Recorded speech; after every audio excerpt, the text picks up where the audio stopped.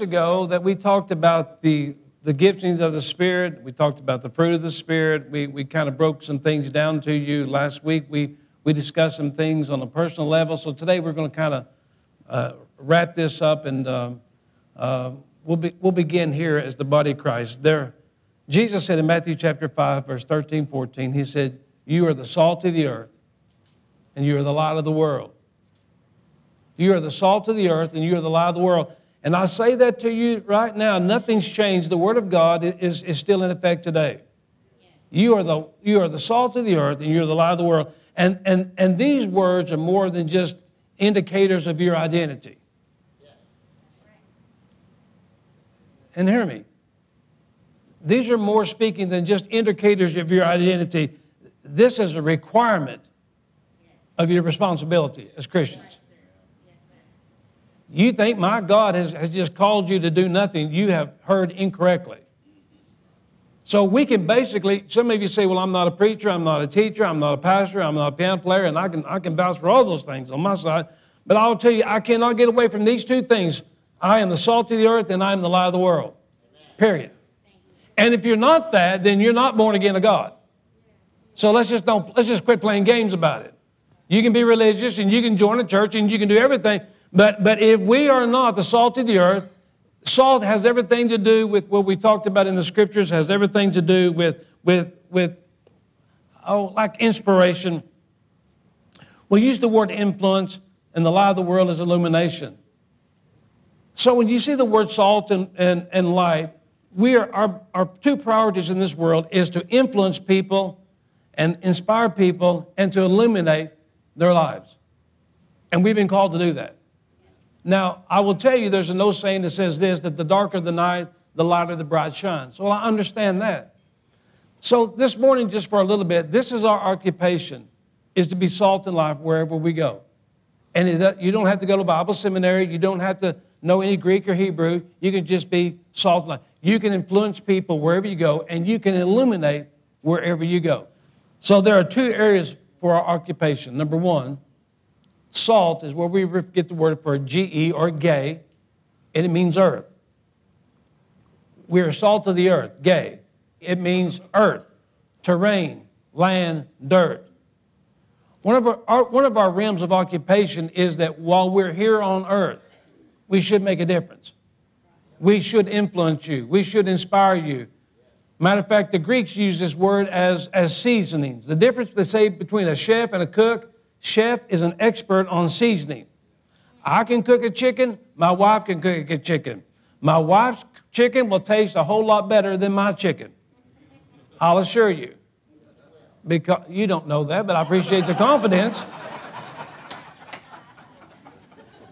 Robert's chicken is KFC, keep from cooking. That's where he's at. Salt of the earth, it means we know exactly where spices go. We know where seasonings go.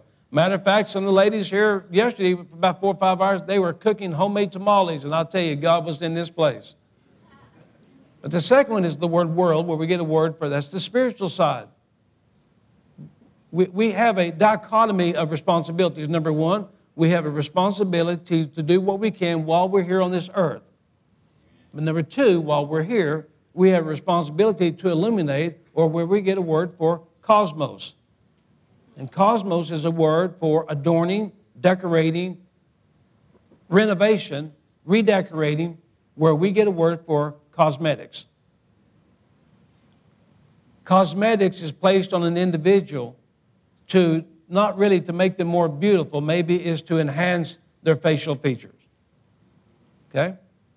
So when you see the world, you're the light of the world. He said, what's this? What you're doing is you're just illuminating the life of God and the life of Christ to wherever you may go. And by doing so, you are remodeling, renovating, adorning, redecorating, and even putting cosmetic on somebody's life that needs a little makeup here and there. Until somebody comes along and says, hey, you know what? I think you're losing weight. I think you are the greatest gift God has ever sent me. And automatically something happens. You kind of perk up, and what it is, it's illumination. The light of God is coming to you. The light has come. Let the glory of the Lord is risen, the Scripture says. So that's my responsibility. That's your responsibility. Amen. is to wherever you go, influence someone in the likeness of Christ. And number two, for goodness sake, light them up. And I don't mean like light them up. I mean light them up. Let the light in. Because I will tell you, as the scripture says, John chapter 7, verse 37 and 38, he said, we've heard this, but he said, out of your innermost beings, koilos, it shall flow, not should flow, but shall flow. And if it's not flowing, he's not in you. He didn't say the Holy Spirit's in you, it should flow. Absolutely not. If he's in you, it's going to come out. And so I'm telling you, let the light out. If the light's in you, then let him out. Because we're a better people when the light of God is upon us. So the question at hand is that somebody asked, and we dealt with this a couple years. So we have people in all types of backgrounds of churches. If this was just like a Baptist church or Presbyterian church or a vegetarian church, we could just handle doctrine issues. We could just handle it. Assembly of God, all these things, because I was raised in that, and we just had about 5 sermons that they preached, and then they expounded on those 5 sermons. But when you have a multicultural church, that's not so easy. You have to deal with stuff. It's like a all-you-can-eat smorgasbord, and everything's there. So what happens when you come to church? I mean, you're programmed to hear just, and if you go to a specific church, I'll assure you, they don't veer off very much of the doctrine. They don't get off the road. But you know me, I get off the road. I climb mountains and swim oceans and whatever the song says. So that's where we go. So dealing with biblical principles, you all come from a different background. But I will tell you, there's only one thing that is true, that Jesus is Lord. And outside that, you can take it and put it in the backyard because it really doesn't matter. But sometimes on the Pentecostal side, for those who are raised in Assembly of God and Pentecostal Holiness and Church of God and Foursquare and all those things, the power gifts that we talked about, that is the creme de creme. If you got the power gifts, you're in. If you got the power gifts, brother, I don't have a tie on. You got a tie on, and you are hoeing in tall cotton, as my dad said. And then we kind of bursted your bubble a couple of weeks, and we talked about the fruit of the Spirit. And then we talked about the word number 9 gifts of the Spirit, 9 gifts of the fruit. Number 9 is the pregnancy of a woman. And this is what I told you before. Anybody should operate in the gifts of the Spirit, they need to be fully, number 9, developed in the fruit of the Spirit. Because if you try to deliver the baby before the 9th month, you will hurt the mother and you will abort the child. So I've always said this, that if you got the life of Christ, let the thing grow and develop before you get hung up on spiritual gifts, because you may say or do something that may injure someone else. And I told you a few weeks ago, my goodness, we got into service one time where somebody was zealous in spiritual gift, but they lacked in intelligence, and they did something and absolutely still left a bad taste in my mouth. So in the New Testament, is the power gifts, is that the very best indicator of the New Testament church? And the answer is no. For you that are in a Pentecostal church and you're visiting here this morning and have visited here, you would say, well, boy, I don't see a lot of hooping and hollering and running around the building. Wonderful. That's what we're not supposed to do at the moment. School has begun, the bell has rung, and now we're supposed to sit and be good listeners and learners of the Word of Christ. They all have their place. We're not debunking any of the gifts of the Spirit. I'm not, because I'm filled with the Spirit, I do all these things, but I'll tell you that there's times and seasons for it all. So the question is, are the power gifts in 1 Corinthians chapter 12 the best indicator for the New Testament church? And it is not. So a few years ago we talked about this, so here we go. Muscle cars. I graduated in about 1977. That's when they told me to leave. And in my era, it was called muscle cars. Anybody know what a muscle car is? All right, and they called them muscle cars for a reason. Okay? So you see all these little muscle cars or those little cars running around town like those MG midgets or all those, them are not muscle cars. I got a bigger motor in my weed eater than some of them guys got, I'll tell you. I saw them down Rod's repair shop swapping out a motor on a weed eater. Muscle cars, they're best known for their motors, not their miles per gallon. All right? So, I want to show you a few, the muscle cars. The muscle cars, what we're going to refer to as the power gifts in the New Testament church. And the power gifts we know is the word of wisdom, the word of faith, and work of the miracles, the gifts of healing, all 9 of them. But here we go, the word of wisdom, word of knowledge, faith, gifts of healings, miracles, prophecy, discernment of spirits, diverse tongues, and interpretation of tongues. But I will tell you that that's not the best indicator of the New Testament church. And don't let anybody kid you, because it's not. I'm not telling you they're not in operation, but I will tell you these things are, as muscle cars, they were best known for the big motors, and they can rev up and they can really leave rubber. But as far as the long haul, they wasn't good because they got about 5 miles a gallon. Maybe. So I want to show you a few cars. Brandon, pay attention. Let's show them, Jordan. 69 Charger. 426. Oh, this is going to get good. A 70 Chevelle. My personal one, 454. A 70 Cuda. Now, see, we can have a revival right here. 426 Hemi. A 65 Catalina 2+2. 421. 69 Mustang Boss, 429. 70 Superbird, 426. And you see that little thing on the back? What that's designed for is for you to sit on the trunk and put your snacks on the top and eat off the back. Anybody ever went to the Skyview? Never mind. Never mind. This is Virgil Gaither's favorite one. Him and Gina, they eloped in this. It's a 70 Gremlin. It had a 121 horsepower in it. It took them a day and a half to get to Dallas in that thing.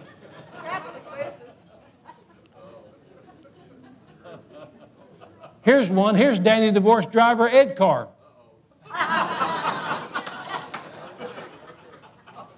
I think it's a 29T. I mean, you want to know. This one didn't even come without reverse. That's why Sherry come along. He's smart. Somebody had to drive the wheel and somebody had to push it in reverse. But all these muscle cars, they was known for their high performance. They was known for their fast motors. But for your information, these things came without these things from the factory. They came without tilt steering wheel, heated anti-fog mirrors. They came without airbags. They came without air conditioning. They came without cruise control. They came without DV players. They came without GPS systems. They came without power windows or power locks. They came without heated seats, without heated steering wheels. They came without voice-activated auto starts. They came without self-parking features. They came without voice command system. They didn't come out with child safety restraints. They didn't come out with lighted interior mirrors. And for goodness sake, there wasn't a cup holder in that car. The cup holder was between your legs. Unless you had somebody riding with you. Some of them didn't even come with seat belts. How did we ever survive?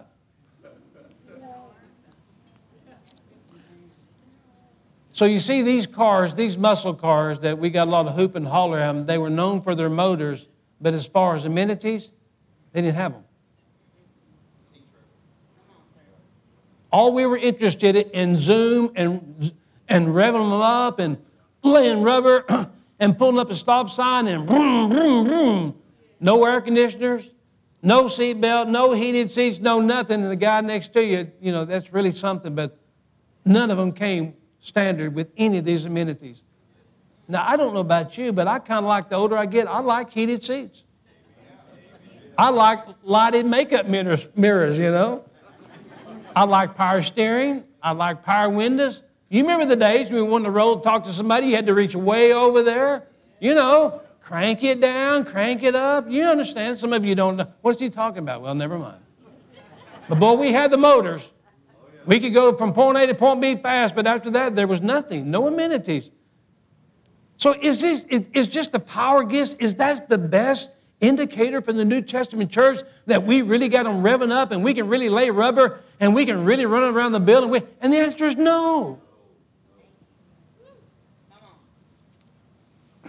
So what is the best indicator for the New Testament church? And here it is. It's found in Romans chapter 12, verse 6 through 8. It's in the Message Bible, and this is what it says. These are as referred to as the body gifts. So what happens is there are the gifts of the Spirit. There's the fruit of the Spirit. Not fruits, fruit of the Spirit.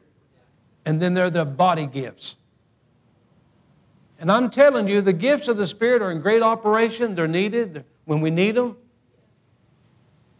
The fruit of the Spirit is very important, the word called karpos, because it's developing in my life. You can't get it by just coming to an altar. It's a process of growth, maturity. But the body gifts is the best indicator of what the New Testament church should be. Watch this. So let's go ahead and let's be what we were made to be, without enviously or pridefully comparing ourselves with each other or trying to be something that we're not. If you preach, just preach God's message, nothing else. If you help, just help. Don't take over. If you teach, just stick to your teaching. If you give encouragement and guidance, be careful that you don't get bossy. Now, I know you think I wrote this up, but I did not. If you're put in charge, don't manipulate. If you're called to give aid to people in distress, keep your eyes open and quick to respond. If you work with the disadvantaged, don't let yourself get irritated with them or depressed by them. Keep a smile on your face. Now, we're not going to, but if you want to read the King James, just knock yourself out. But I will tell you, he said, listen, this is what you've been called to do. If you've been called to preach, just preach the gospel. If you've been called to teach, just stay with what you know. Never build past the foundations of your knowledge of truth. Never build a house past the foundation because it will sag. Just teach what you know. And if all you know is a few verses, just teach those few verses until you expand your growth. And if you want to help somebody, don't get frustrated with them. Love them. The best indicator of the New Testament church, as far as we are concerned and I'm concerned, is this. It is the body gifts in Romans chapter 12, 6 through 8. Salt and light. Influence people, illuminate people. But Paul said, whatever you do and whatever you're called to do, what's this? Keep a smile on your face. Yes. Yes. Turn to two people and just smile at them. Do not growl at them. So lastly this morning, that our emphasis should not be on power.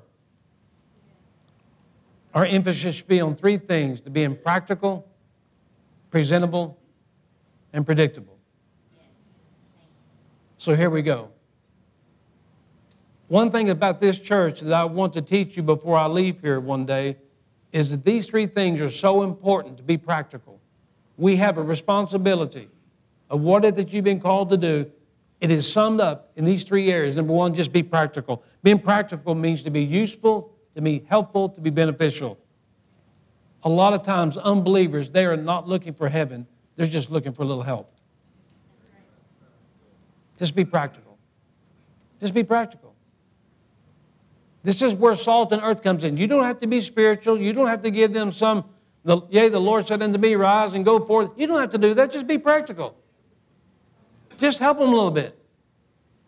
If things are not good, you don't have to say, well, me and my church family will pray for you. Just put your arm around them, because we said that embracing your arm around someone is the best healer in the church. So just be practical with them. Number two, be presentable. I think this church needs to be presentable. Matter of fact, presentable means well-maintained and well-manicured. Because if we'll be faithful to manicure and maintain the visible, people will be likely to trust us with the invisible. Now think about that. If people that never comes to this church, if the lawn is this high, and there's trash in the parking lot, and if the lights are hanging down and all these things, if people drive by that never come here, I've always said this, but I could just drive by your house and whatever's on the porch, I'm telling you, I can give you a prediction what the inside of your house looks like by what's on your porch. Because if your porch is a mess, I got dollars to donuts, your house is not much better. And I'll drive by every one of your houses too. People that will never even come to this church, watch this. But this is why we keep the lawn mowed. This is why we keep the building painted. This is why we keep the sign not from turning upside down. This is why we keep the parking lot picked up, because watch this. If people will see that we are faithful to maintain the visible, then maybe they'll trust us with the invisible. That is so important. And I'll tell you right now that if you drive by here and the parking lot's full of trash and the grass is knee high, I'll promise you, ain't nobody going to trust with anything you have to say about the invisible, because you're not taking care of the visible part. And last one is predictable. We need to be practical. I mean, just practical. We talked about it. There are two types of wisdom, practical and speculative. Practical, it deals with Proverbs and Psalms and who to lend money to, who not to lend money to, who not to let you drive their car, and all these things. But speculative wisdom means there's a message behind the message, which is Song of Solomon, Ecclesiastics, where we get a word for parabole or parable. He's telling you this, is that there's practical things that we can do to influence, to make a difference in people's life. Number two, we can just be what we refer to as predictable. And the word predictable means to count on or to plan on. As a matter of fact, it means that we've got to accomplish what we've advertised in the church.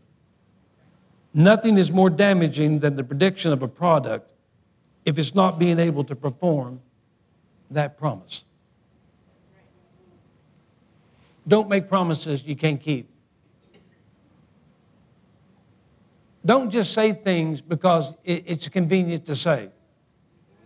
We have got to be practical. We have absolutely got to be presentable.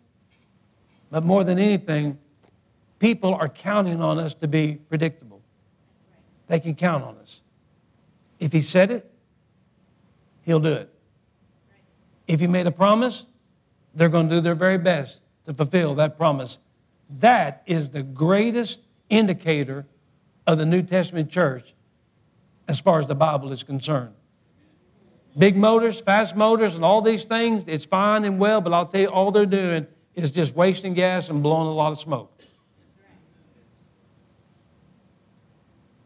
So there's two things this morning for sure, that when you come into a Bible study such as this, there's two things that we know about the Word of God for sure. Is that you are being informed of the truth, but at the same time, you're being informed by the truth.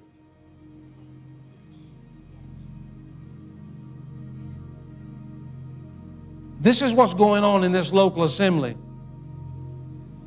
That when God's Word is being presented in a wonderful, practical, presentable, and predictable way, that's why it says all through the Scripture, He is faithful. God is faithful. Then what happens is that we are being informed of the truth, but while we're being informed of the truth, we are being informed by the truth.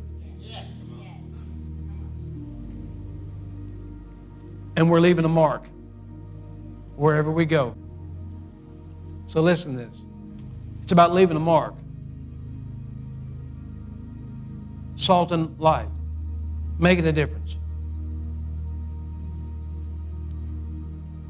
A son took his father to a restaurant to enjoy a delicious dinner. His father was quite old, and therefore he was a little weak as well. So while eating their food, occasionally food would fall onto the old man's shirt and his pants. The other guests watched the old man with their faces contorted in disgust, but his son remained calm. After they both finished eating, the son quietly helped the elderly father, and they took him to the restroom. The son cleaned up the food scraps from the crumpled face and attempted to wash the stains from his father's clothes, graciously combed his hair, and put his glasses on him. As they left the bathroom, a deep silence seemed to set into the restaurant, and the son was ready to foot the bill. But before leaving, a man, also There was an elderly man got up and asked the old man's son this question. You left something here.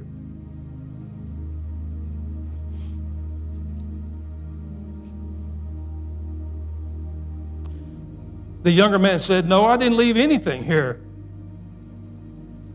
The room full of silence, the stranger said to him,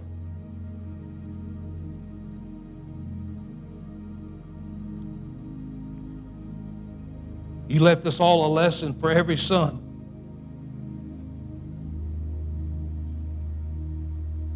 And every father. While the whole restaurant was so quiet that you could hear a pin drop. One of the greatest honors that exist is being able to take care of those who have taken care of us as well. Our parents are all those elders who sacrificed their lives and all the time and money and effort for us deserve our utmost respect. And when I read that,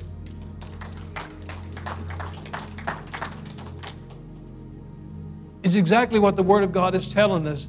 You left something. Oh, I didn't leave anything. Oh, you left something. You left a lesson how to teach us to respect and honor humanity.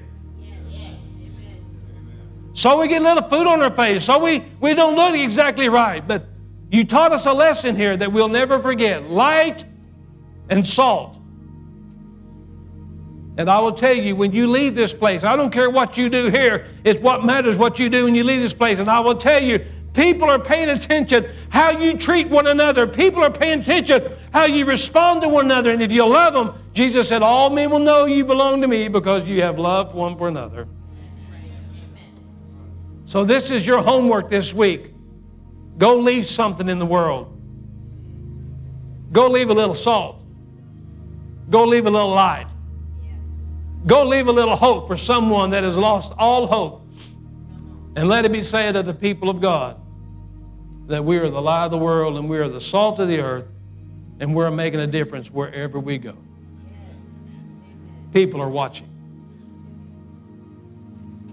And I want to say you straight up, I'm a better person because of you. I'm a better husband because of this girl. I'm a better father because of these boys. I am a better pastor because of most of you sheep.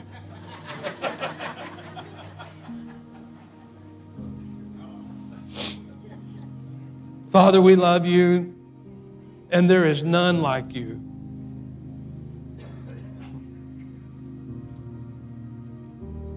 We live in a world that absolutely has no respect not only for you, but regard for one another.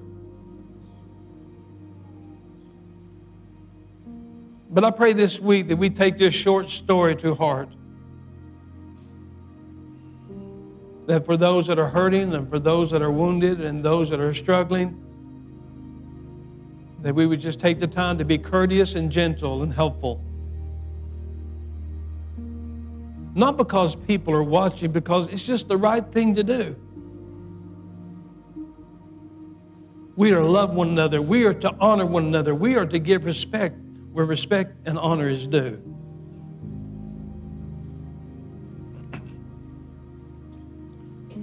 And I just pray, Father, that as we go and we leave this place, that we'll look for every opportunity to leave behind something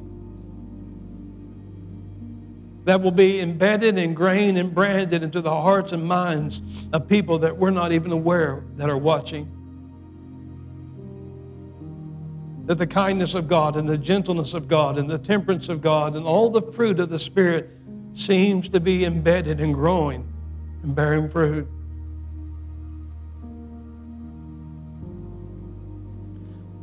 Let us leave behind something that may be impressionable.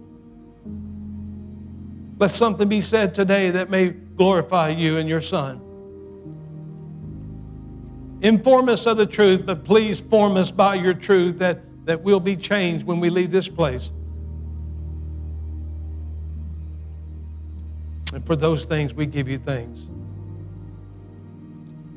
for all that you're doing. In Jesus' name. Stand with me this morning, if you would, please. I watch you.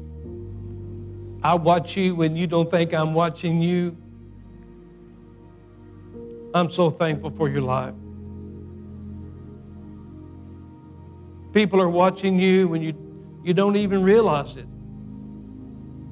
They're thankful that you left behind a lesson on how to be loving and forgiving, a little more patient, a little more kinder.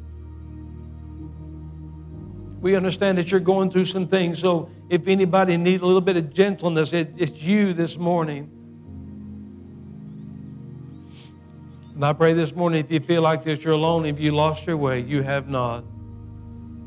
God has got you exactly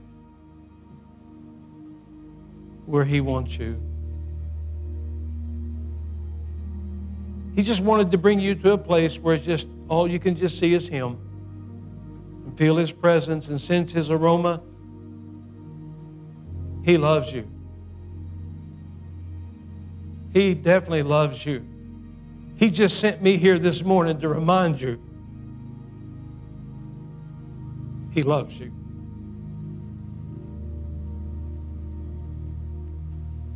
Every Sunday morning we celebrate Holy Communion with the bread and the cup. All it is a reminder. It's not a formula that we go through. There's no report card. We don't ask you to fill out a membership. We're just telling you this morning the last thing that Jesus gave us, true commandments, was the bread and the cup. That's it. And He said, as often as you drink this cup and often as you partake of this bread, it will remind you of me. So if our communion servers will make their way to the front this morning. As Ron began this morning, he reminded us so clearly and vividly that it's just really about Him today.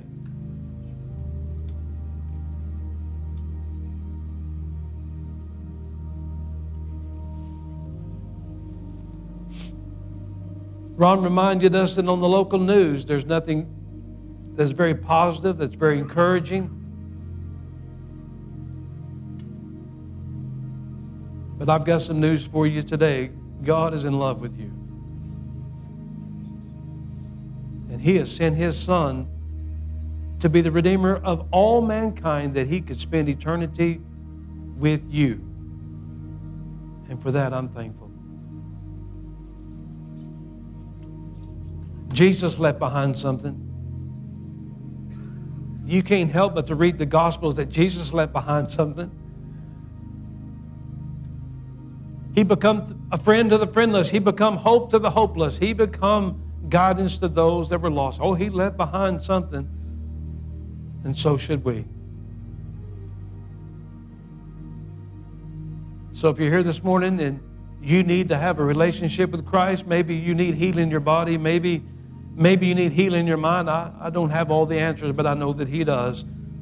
This is where we begin, is through the cup and the bread this morning. Just coming to Jesus. He sat down with His disciples. He said, for 1,500 years, you've been celebrating the ordinance of the Passover sacrifice. They would take the bread, the unleavened bread, and they would eat it in haste on their way out.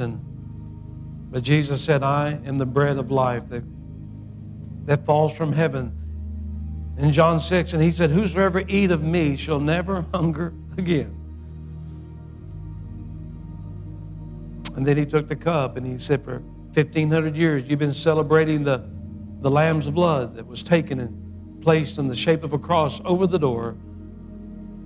But He said in John chapter 1, verse 29, I am the Lamb of God that takes away the sins of the world. And my blood will be taken and placed in the shape of a cross for the forgiveness of sins. That's good news. So, Father, this morning for everyone that's hurting and weary and worn out, diseased and disgusted, lost and lonely, thank You for never giving up on us. We celebrate Holy Communion with an honor and privilege. In Jesus' name, amen.